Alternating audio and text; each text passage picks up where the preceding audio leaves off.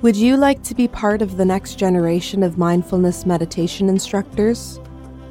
We invite you to take a unique opportunity to earn your teacher's certification with Jack Cornfield, Tara Brock, and some of today's leading mindfulness meditation instructors. To get the training you need to guide others in their journey, visit BeHereNowNetwork.com/getcertified.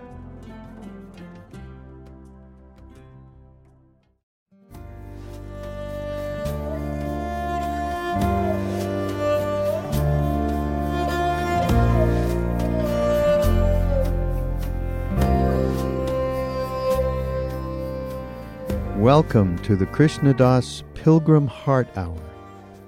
In this podcast, Krishna Das shares his warm-hearted and down-to-earth path to the divine. If you are interested in supporting Krishna Das's podcast, please go to BeHereNowNetwork.com/KD. These are some poems from translations of some poems from a poet saint named Namdev, who lived in Maharashtra. So I don't even know when, maybe 1600s. He was a realized being and a poet, and he used to sing these songs.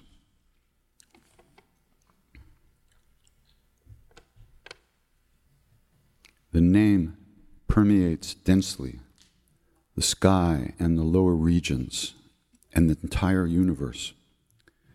Who can tell to what depths in the nether regions and to what height in the heavens it extends? The ignorant undergo the 84,000 types of births, not knowing the essence of things. Namdev says the name is immortal. Forms are innumerable, but the name is all that. One more. The name itself is form. There is no distinction between name and form. God became manifest and assumed name and form. Hence, the name the Vedas established. Beware, there is no mantra beyond the name. Those who say otherwise are ignorant. Namdev says the name is Keshav, God himself. This is known only to the loving devotees of the Lord.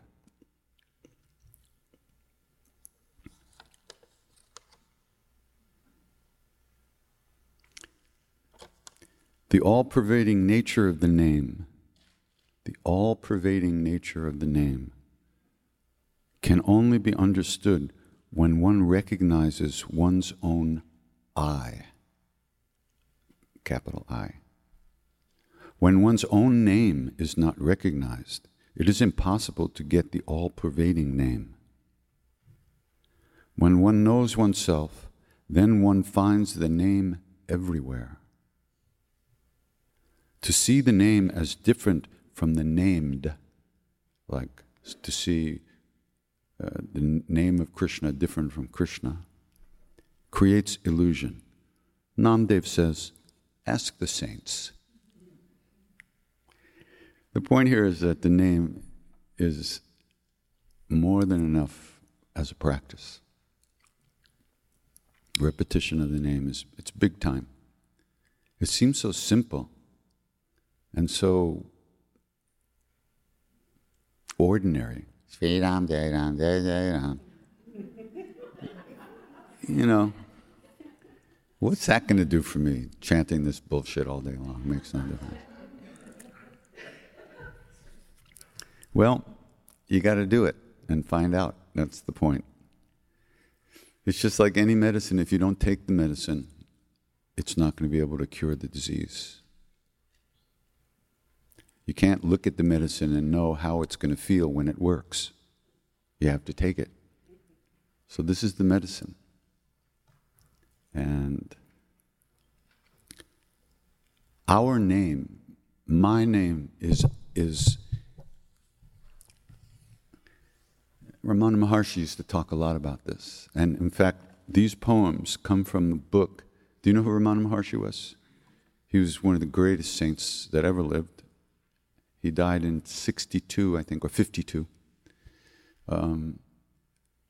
Anyway, you can read about him. He's incredible. But he was considered to be a jnani, someone who transcended through the path of wisdom. But he himself said there's no difference between Gyan, the path of wisdom, and Bhakti. He said, our true name is I, the sense of being that each one of us has, just being, the sense that you're here. This comes before thinking. Before thinking, before the thoughts. It's deeper than the thoughts. When you think of, if you ask yourself, well, who's thinking that? The answer is, well, I am. Well, what is this I that's thinking? Well, who's thinking that? It's always behind whatever you're thinking, this sense of being, of here-ness, of being with a capital B. That's our name. That's the true name, being. All the devas, all the avatars, all these great beings, they know that, which is why they're called great beings. We don't, which is we're called, what did he say here? The ignorant. Well, at least we know who we are, right? Praise the Lord. No mystery. Oh, right. No wonder I'm so screwed up. I'm one of the ignorant. How fantastic. All right, the next T-shirt is, I'm one of the ignorant. Yeah. But no matter if we're ignorant or what, we still have this I. And these names that we chant are the same as that I. He says the name is not different than God, and the name of God is not different than God. Maharaj used to say, Krishna left this world, Ram left this world, but their names are still here. And through the name we can follow back into our true nature, which is Ram, which is Krishna. So it's a practice. You got to do it. You got to take the medicine. You don't take the medicine, you'll always have diarrhea. Well, we're talking about India, right? You take the medicine, you'll always be sick. And sickness is ignorance in this case. Ignorance of who we really are. And from that ignorance that all our unhappiness and suffering comes from that. There's no quick fixes. I'm sorry, there's just no quick fixes. At least from our point of view of days, weeks, months, and years. Maybe in terms of lifetimes. Yeah, I got fixed in only 477 lifetimes. It was quick. Okay, doesn't feel like that from here. Because we're stuck in time. Just a minute. We'll get you a mic in a minute. No? You don't want a mic? See, I can't hear you. I'm deaf and poor and old. Would you please be compassionate? Use a goddamn microphone. Getting ready to say what I can't hear you. Oh, seriously? That's Jill. Wasn't she? Did you have a good time in yoga? Yes. Let's hear it. Yeah.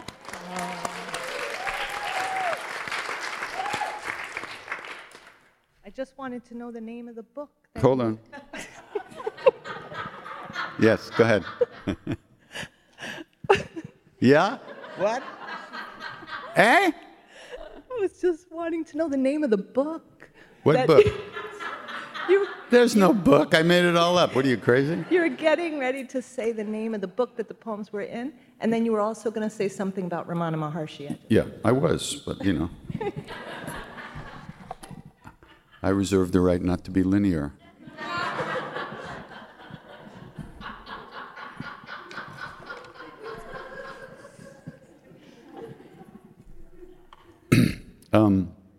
Namdev is the poet. You can look him up. Namdev. And Ramana Maharshi, who was a great jnani and a fully realized being, used to sleep with this book right by his pillow, of Namdev's poems. And Namdev was a devotee of Krishna.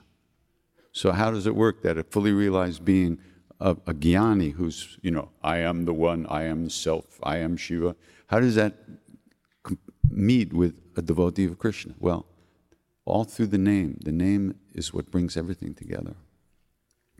The name, the form, this, what do they call it? The unstruck sound. It's like that thing that St. John of the Cross wrote. He said, in the beginning the Father uttered one word. That word is his Son. And he utters him forever in everlasting silence. He utters him forever in everlasting silence. And it is in silence that the heart must hear. Silence means the space beyond thought. Not just quiet, but when thoughts cease or when they no longer grab us, then we are in silence. And in silence we hear the name, the true name, which St. John of the Cross calls the Son. That's the connection between the Father and us, is the Son, the name.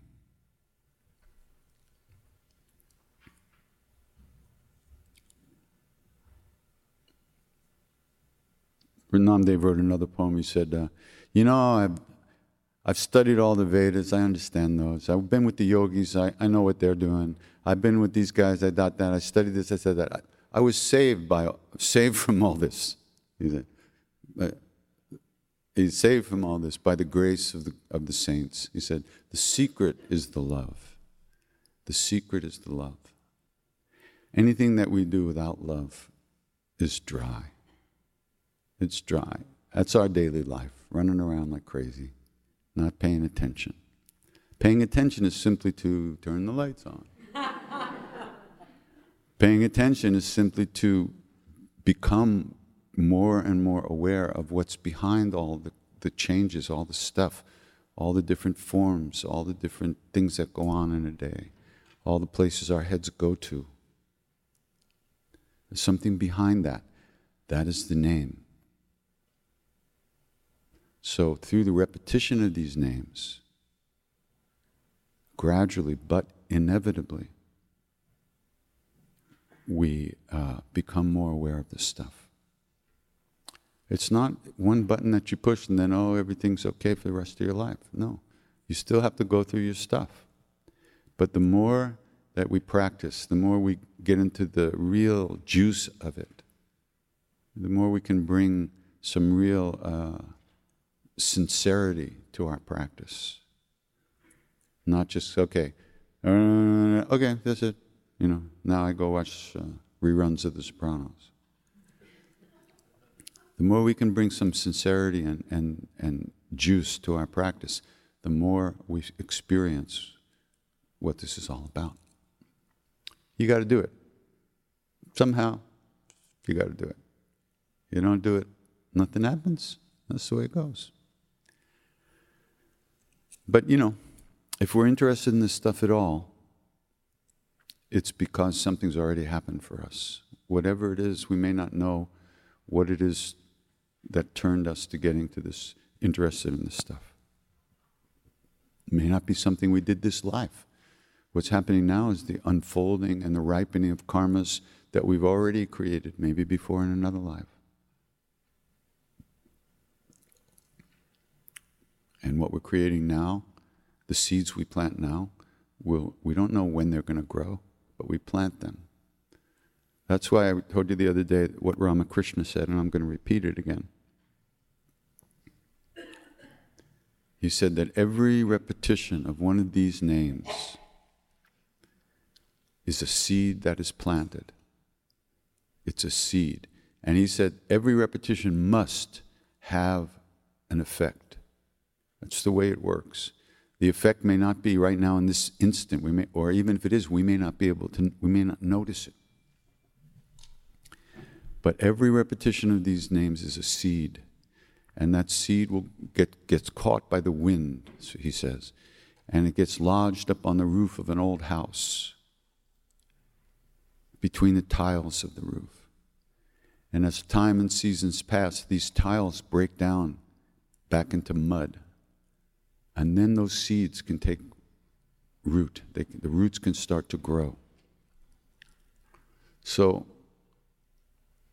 the seeds we're planting now may not look like anything's happening, but at some point in our life, causes and conditions will be more suitable for us to experience a deeper reality of what's going on. Maybe right now we're just too stuck in our heads, we're too busy, but we can still plant these seeds. So then the roots grow and they destroy the tiles on the roof, and they wind up destroying the whole roof of the house. And they keep growing, and then they destroy the whole house. That house, he says, is our conventional sense of self, who we think we are. Who you think you are, who you think you are, who you think you are. That's what's broken down. And when that sense of yourself, small s self, me, is broken down, what's left is I, the name, space, presence, being, love. That's who we are in there. It's covered up by that house.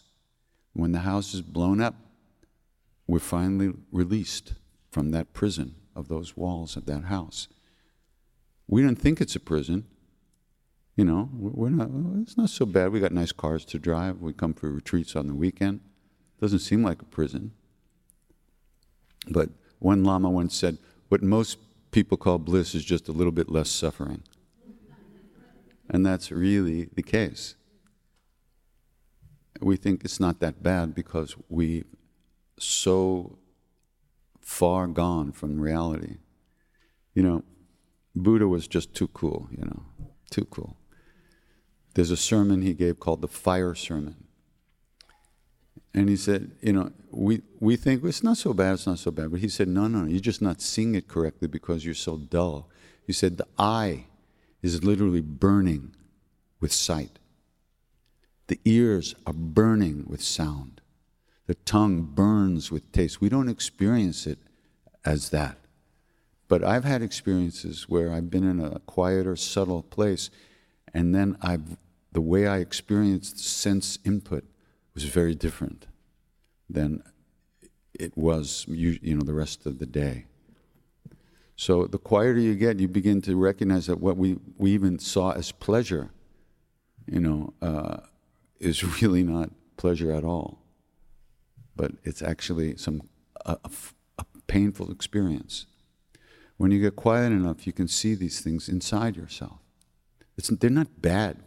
You're not sinning.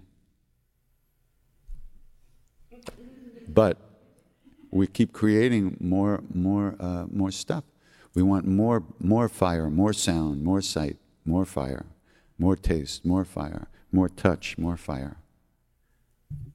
So it's another way of seeing it. And unfortunately for us, it's the real way.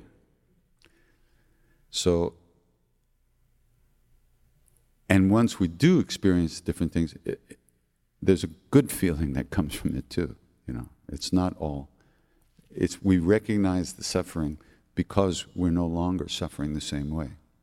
We're released from it. We are in a prison of thought.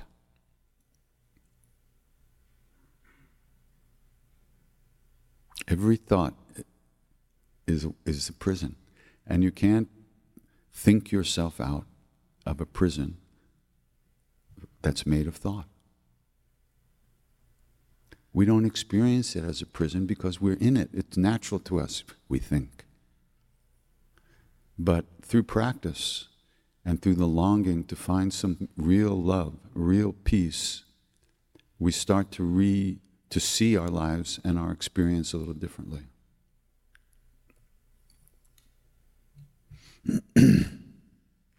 For instance, the name is always going on within us. Because who are we? Our true nature is being, and being is the name. So this guy says. So the name is always going on. That space within us is always here. But we are not tuned into it. All we have to do is tune into it. So how do you do that? You start singing, you let go of your thoughts, you come back. You let go of your thoughts, you come back. That's tuning. Simple, not difficult. Not difficult to do, but you got to keep doing until you find the channel. Now you have digital tuners. You push a button. In the old days, an A&M, like, yeah, oh, there it is.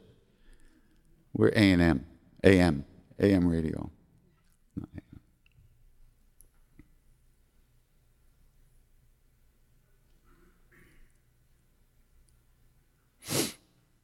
So, all right. Ramana Maharshi was incredible being, you know. He was 16, I think, going to school and living in his uncle's house because his father had died, and his mother and brother and he were living with an uncle. And one day he didn't feel so good, so he didn't go to school, and he was sitting alone in the living room, and he had a feeling that he was going to die. So he said, oh, well, let's see what this is. And he lay down on the floor, and he watched his consciousness leave the body. And he made himself stiff like this, and watched consciousness leave the body. And he was dead, not breathing, but he was still here. And after some time, he came back into the body, came back, and school was a little bit weird after that. So after some time, he just took off. He didn't know where he was going. He wound up at the foot of this mountain called Arunachal, and which is considered to be a form of Shiva. This mountain is worshipped for millenniums as a living lingam, Shiva lingam. And he spent the rest of his life just sitting around that mountain, fully realized. He said from that moment that he lay down in his uncle's living room until the last breath he took, his consciousness didn't change at all. He was fully realized in 1 second like that. He never studied. He didn't do any practice. But his karmas were so ready to be ripened. They were just, boom, he bloomed. Just like that. Now, wouldn't that be nice? Where is that button to push? So, you never know, right? I mean, who knows? You might go home, turn on the TV. Let me know, okay? I'll just come and worship you, and I'll get a hit. All right, any questions or anything? Anyone else? Yes. Wait for the mic, okay?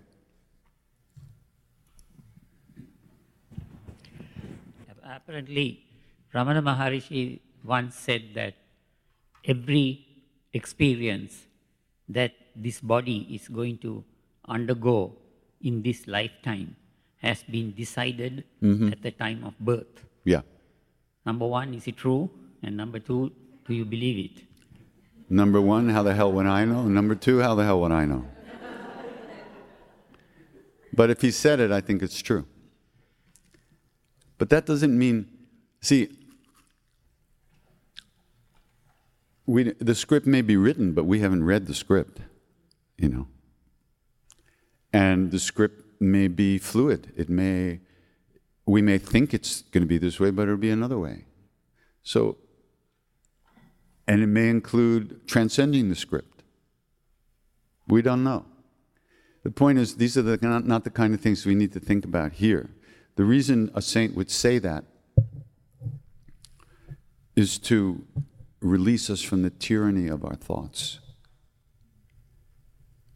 and give us some kind of understanding about how our lives might be lived. He also said that everything that's going. That wasn't the complete quote, by the way. He said everything that's going to happen is ordained when you're born. The only moment that you have free will is in this moment. What do you do with this moment? Because we don't see our lives as fully written. We think we make choices all day. So that's where our freedom lies, in this moment, the choices we make right now. What choices do we make now? There may be choices about what we're going to do in the future, but still the choice we're making is now.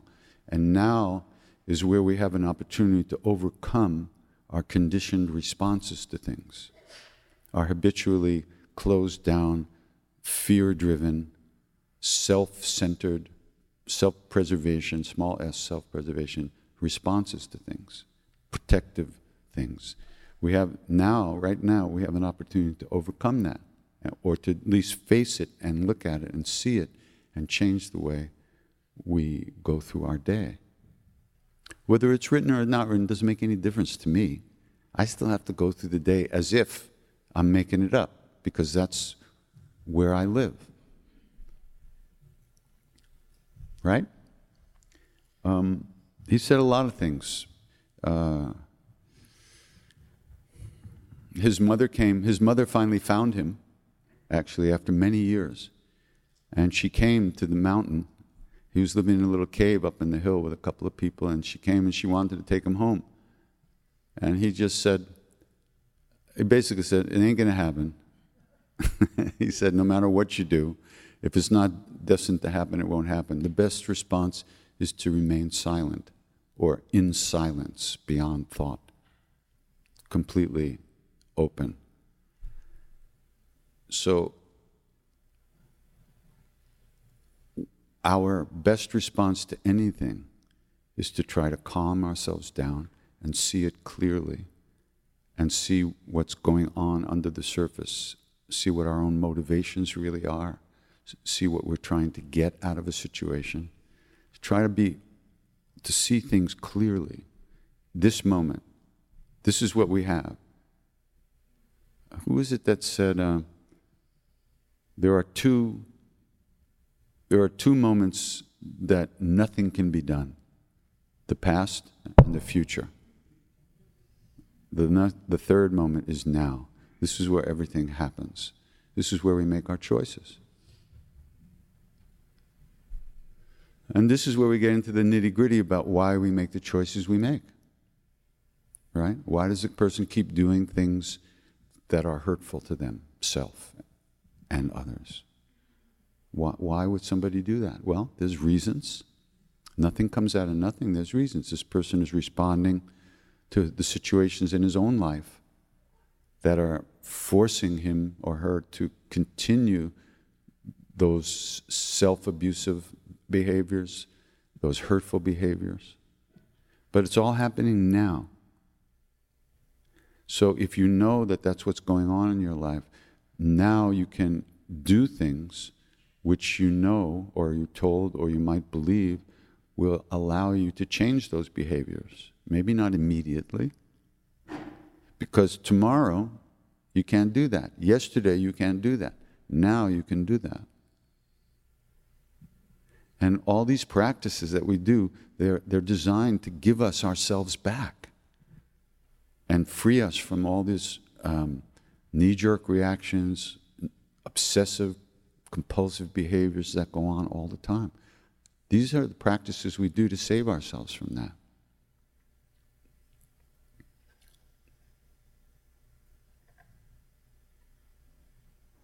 It's a tricky question whether everything is written when you're born.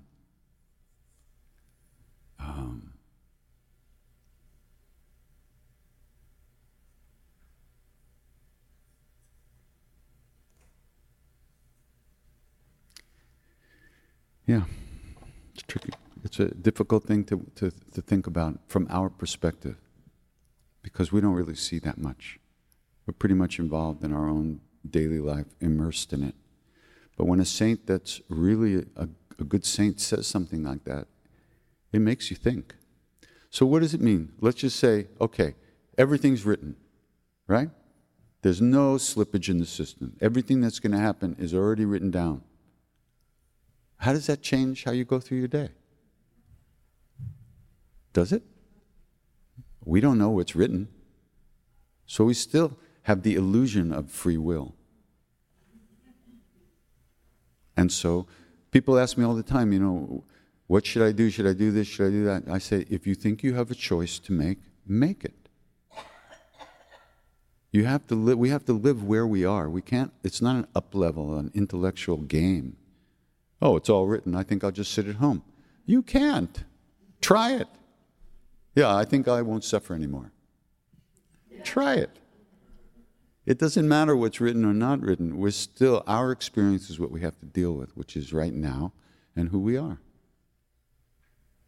So.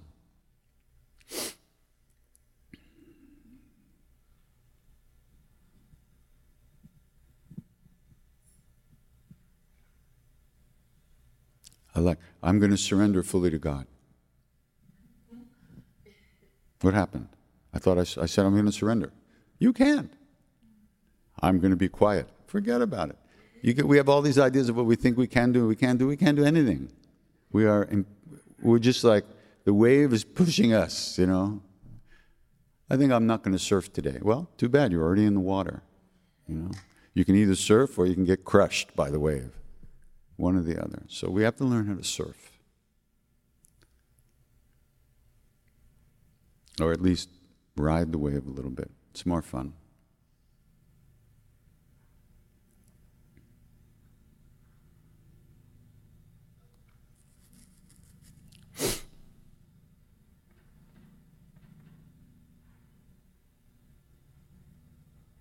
Ramana Maharshi used to teach a particular practice which he was called Who Am I? Where the meditation was, you would ask yourself, you would say, okay, here I am. I'm thinking, okay, and you notice the thought, so you say, well, who's thinking that thought, right? And you would answer, well, I am. Okay, who am I? What is this I? And there's no answer for that. There's not an answer in words. Any answer you give yourself in words, you would then say, well, who's thinking that? So the practice keeps extracting you from your thoughts, just like when we chant. We extract ourselves from our thoughts and come back to the chant again and again and again. This is very similar, but it's a little bit different too. Because you have to keep letting go of the thought. You have to keep saying, well, who's thinking that? I am. Okay. Who am I? Well, okay. Who's thinking that? Well, I am. Okay. Who am I? Well, who's thinking that? So it keeps moving you back in. Moving you back into the place where there's no thought. And then the quieter you become and the more subtle your mind gets, you see these things arising more easily and more deeply. And you keep on moving further in. Well, who's experiencing that pain? Well, I am. Well, okay, who am I? Who am I? What is this I? It's just another way of doing it. So he used to encourage this among his... Well, see, he knew who his disciples were, and he knew what practices they needed to free themselves. And so he gave them this practice. But at the same time, there was a full-blown devotional scene going on there. The Vedas were chanted, the people did puja, worshipped him with arti every day. He allowed all that to happen too. And he would say to some people, oh, you can't do that who am I thing? That's okay, just repeat my name. And a lot of people would repeat, Ramana, Ramana, Ramana, Ramana, Ramana. So what works for one person may not work for another person. But you don't know until you get your feet wet. You got to try. There's a whole lot of practices to try. What we do here is more or less one of them, or two or three of them. But you find something that works for you, or that you're interested in trying, and do it, and see how it feels. It may feel good for a minute or two, and then you hit the nitty-gritty. Now, what are you going to do at that point? Change your practice? You're still yourself, no matter what practice you're doing. So sometimes it's good to hang in with something and see Because when you start to do a practice, all the shit rises to the top. And you see all your stuff. So changing a practice very quickly is not useful necessarily. Stay with it for a while, and then if it's still, you don't feel it's for you, try another one. But the same thing happens. You begin to see, well, maybe it's not the practice. Maybe it's just me. And then you hang in with something.